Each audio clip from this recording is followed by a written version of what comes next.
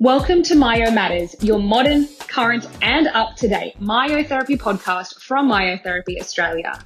We thank you all for listening to and sharing our podcast, and we hope that you've been learning a lot. Today our guest is no stranger to myotherapists in Melbourne, in fact across Australia.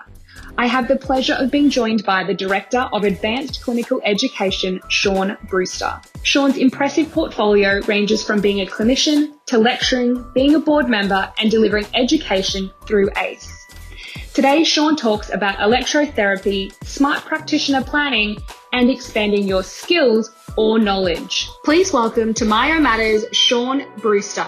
Thanks for joining us today, Sean. We are so excited to have you on for the Myo Matters podcast. Now, as a myotherapist, we are pretty lucky. We have an enormous tool bag, as you can imagine, of things we're able to do. However, it is easy for many that have been in the industry, as you and I have already discussed, you've been in the industry for a few decades, that we often get stuck in our ways. Do you see it being really important that myotherapist and manual therapist expand their skills regularly? And what is the best way that you think it is for people to be able to stay current? Sure, good question. Look, I don't think it's important that people expand their skills regularly. I think it's more important that they regularly spend time getting to know how the body works at a deeper level. So it's not about having more tools in the toolkit. I think it's knowing how to use the ones you've got really, really well. But more importantly above that is just understanding the human body at a deep level. And then you can use almost any tool effectively. So that's a really good point. Yeah, so I think that's the key. Like a lot of people get caught up in this habit of just collecting skills, collecting tools for that toolkit.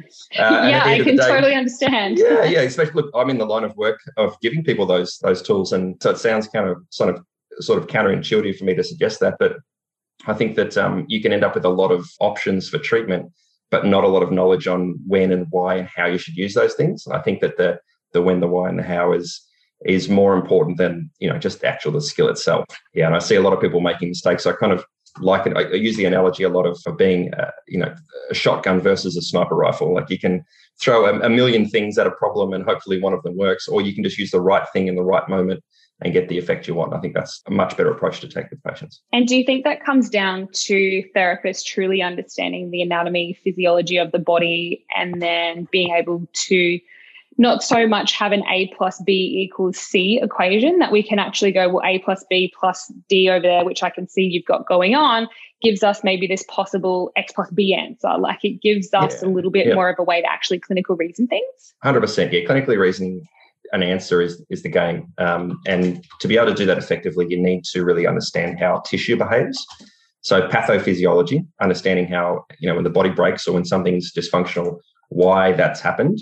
And if you tear a muscle, how does that behave versus a ligament versus a tendon versus breaking your bone? Like what is the pathogenesis of certain problems and how do tissues behave? And when you can understand that, that's what I mean. Sort of what I mean by understanding the human body at a deeper level. When you understand that, then you can reverse engineer a solution for that. With the tools that you've got in that toolkit. I really like the reverse engineering. That's totally what it feels like you need to do sometimes. Yeah. It's like unpack things backwards.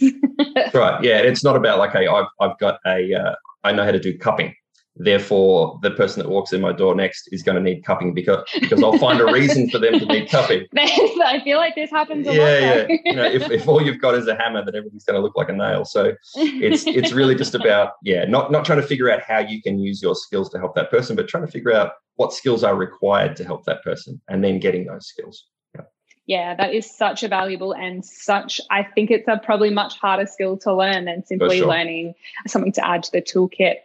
Now, this is an interesting one, that a skill which I think is probably incredibly fun to do and have in that toolkit, but I would probably think in terms of that perspective where you're coming from, how many actually understand what it is doing, is electrotherapy. It is a great additional thing to have on board. Can you help explain to us what it is and possibly in the perspective that you're thinking of, what it's actually beneficial for? Yeah, well, first and foremost, I think not most people, a lot of people go out to learn electrotherapy because it looks great on Instagram. It really does, let's face it. Like I see so many videos and posts about people using electrotherapy, making muscles jump around and so on. And look, It does look good on video, but that's really not the goal. The goal is to, like any other modality, it has its place. There's some things that you would use it for 100% of the time, and other times not so much. And so electrotherapy is one of those modalities I've discovered, at least, as it fell out of popularity over the last 20, 30 years. It was back when I was first getting into this stuff back in the 90s. I saw it used a lot in physio clinics and places like that. And then it sort of faded away. So interferential machines were big back in the day, and now you don't see them at all. And ultrasound was big, and now you hardly ever see it anymore. And so electrotherapeutics, and there's lots of different forms of that, has kind of gone through waves, and it's not through lack of evidence. That's the interesting part of it. We see things drop away because there's a lack of research to support their use. Electrotherapy actually has mountains and mountains of research to support it. And a lot of it's really current still, which is great. And so I think it's one of those things that's sort of making a bit of a comeback because people are remembering it. The downside, of course, is that there's not really any space to teach it in any great degree of depth in undergraduate programs. So you and I have the same myotherapy degree, same qualification, different times through history that we've achieved that qualification, but essentially that qualification is the same. And we probably did a little bit in our courses. I know I did a little bit. You would have done a little bit. Yeah, correct. But a little bit is not really enough to really understand how to use it effectively in all situations. Yeah. And the sad part is I speak to a lot of practitioners from all different modalities, and none of them have learned it to a level that's really appropriate. Yep. And so from a modality perspective, it's one of those things early on that made a lot of sense to me. I thought, we're working with the nervous system. Essentially, with everything we do, everything comes back to this nervous system. It's the control center for everything. And so how does our nervous system communicate with all of our tissues and organs? Via electrical impulses. So what if we were able to use the actual language that our nervous system uses, which is electricity? So that, as a basic understanding, kind of piqued my interest, and I did some further study and reading and research myself, and then found that there was a huge scope for its use across lots of different types of approaches. And then from that, developed a course and now teach it all over the place. And it's become a mainstay in the way I treat now as well with clients too. I use it a lot of the time, way more than I thought I would have. But that's only because now I have a better understanding of how it works and where you would use it. Yeah, and I was about to say, it really sounds like it from your perspective that it's not so much about teaching it and it looking beautiful on Instagram, but it is actually about understanding what's actually happening when we put the needles in. We have the electrical current going through there. What's actually happening on a brain level? What's happening on a nervous system level? What's happening on a muscular level? Like understanding all of those different layers so you as a therapist can fully understand what effect your treatment's having.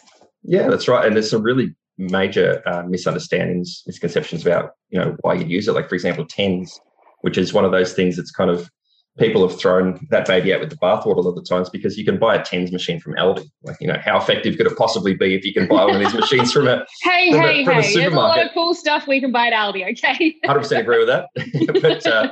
But because of things like that, people, dismiss it. But it's because it's super safe. That's why you can sell it at Aldi, those machines. But it's exceptionally effective for treating pain. Then when you've got something like EMS, which a lot of us, use with needles and so on, that has a whole different kind of scope of practice to it. You're not using that. You can use it for pain, but it's really more effective for reducing muscle tension, increasing muscle tone in some cases, depending on how you use it, treating neurological conditions, a whole scope of things. Then you've got things like microcurrent therapy, which is subsensory. You don't actually feel anything, which is a really hard sell when you're using it on clients, because I can imagine our clients want to feel something. That's why they come and see my therapist. But again, with the right explanation and in the right situation, it's an incredibly powerful tool for treating pain, neural sensitization, healing tissue.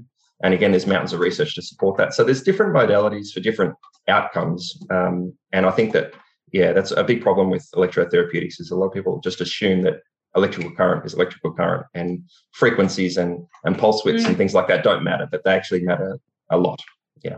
Yeah, absolutely. When you understand what neurons are firing in those regions and what musculature or what kind of structure you're in and how they communicate with the next one and the brain, those things such as frequency and pulse width really become very important to. It's kind of like me speaking to you in Spanish. If you speak English, it doesn't really work like that. Won't make any sense to me. That's right.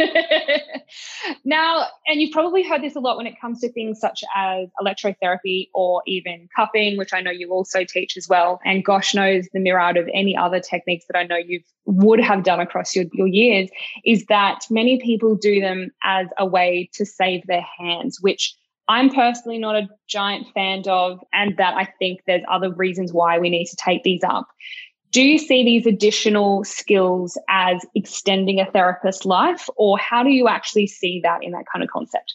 Yeah, look, I know a lot of therapists who work incredibly physically in the way that they work, and they've done it for decades and decades, and they get away with it because they look after their body, and two, they've spent time, I guess money as well, but spent time investing in what I was talking about before, understanding the human body at a deeper level. And so the thing that will get you more longevity out of your career is not having more skills or being able to work more hands off. Well, those things help. I think the more important thing is being inspired by the work that you do and being interested and curious and finding that every day that you can learn something new from your clients. And then something walks through your door that you've never seen before. And you go, wow, this is fascinating. And you go home excited to learn something new. And then you go excited to go back the next day and help that person with the thing. So look, if you want to get more out of your career, continually work on what's going on in your head. Like increase that brain power, your own brain power, your own understanding and knowledge of what's going on with the human body. And then, look, you can learn to work smart rather than hard. But I think working hard is not necessarily a bad thing. I'd say work smart and hard. You're going to get more out of your output, and your clients will get more out of that as well. So I think, that's the answer is, longevity comes not through the skills that you use, while they do help. It's more about what goes on between your ears. And is that also too in terms of, if we have pathophysiology, the anatomy, and understanding what our treatments are doing, that we're selecting a suitable treatment rather than wasting our time possibly on a treatment that is not as effective. So we're kind of, in that way, we are saving because we're picking what is more suitable at that time. Yeah, look, I'm sure that I spent way more time treating really simple things with clients in my early days of being a clinician. Like I would have spent 5-6 sessions getting someone to where I think I could get them now in 1 or 2. And that, again, just comes down to understanding that human body and being able to select the right options for the person. And, that sounds like a bad business decision, really. You think like most people want to get, and I'm like, put yourself out of business. I often get asked for advice on business, and people look at me funny when I say, you should tell your clients that if you're doing your job really, really well, they should see you once and then never, ever again. Like that's the ultimate role, I think, of one of us. We should treat somebody once, give them all the tools and the skills and the knowledge to look after themselves, and then off they go. That's it. That's the perfect outcome for me. But at the same time, as a therapist, look, I'd much rather see a new client every day than the same one 50 times. Yeah. That's more interesting for me as a therapist, to be able to really problem solve their issues quickly and effectively and give them the skills that they need rather than have them rely on me as a practitioner. Yeah, and that's a really important concept, that self-management, and educating our clients about self-management, their conditions and what they can actually do. And I'm the same. I always say, if I see my client, I don't want to see you regularly, because if it is, it means I'm not doing my job. I'm missing something. As much as I love them and I like to see them, I don't want to see you because it means I'm missing something at that point. It's a different perspective to come at it, and they were really focusing, I guess, on making sure that we are encouraging self-management and self-control of people's pain themselves. Yeah. Now, I guess I can't leave having someone like yourself that has been through the industry and its multiple changes without asking you, what do you think has been our biggest change in the manual therapy world over the years that you've been in it? Well, that's a tough question. There's been so many big changes. I know, there's been a lot. What do you think has been, I guess, the most successful, or something that you really appreciated has occurred? For me, the shift from us and them mentality. I've seen, particularly myotherapy, which is, a really young modality, really. It's only been around for probably 30 years maximum here in Australia.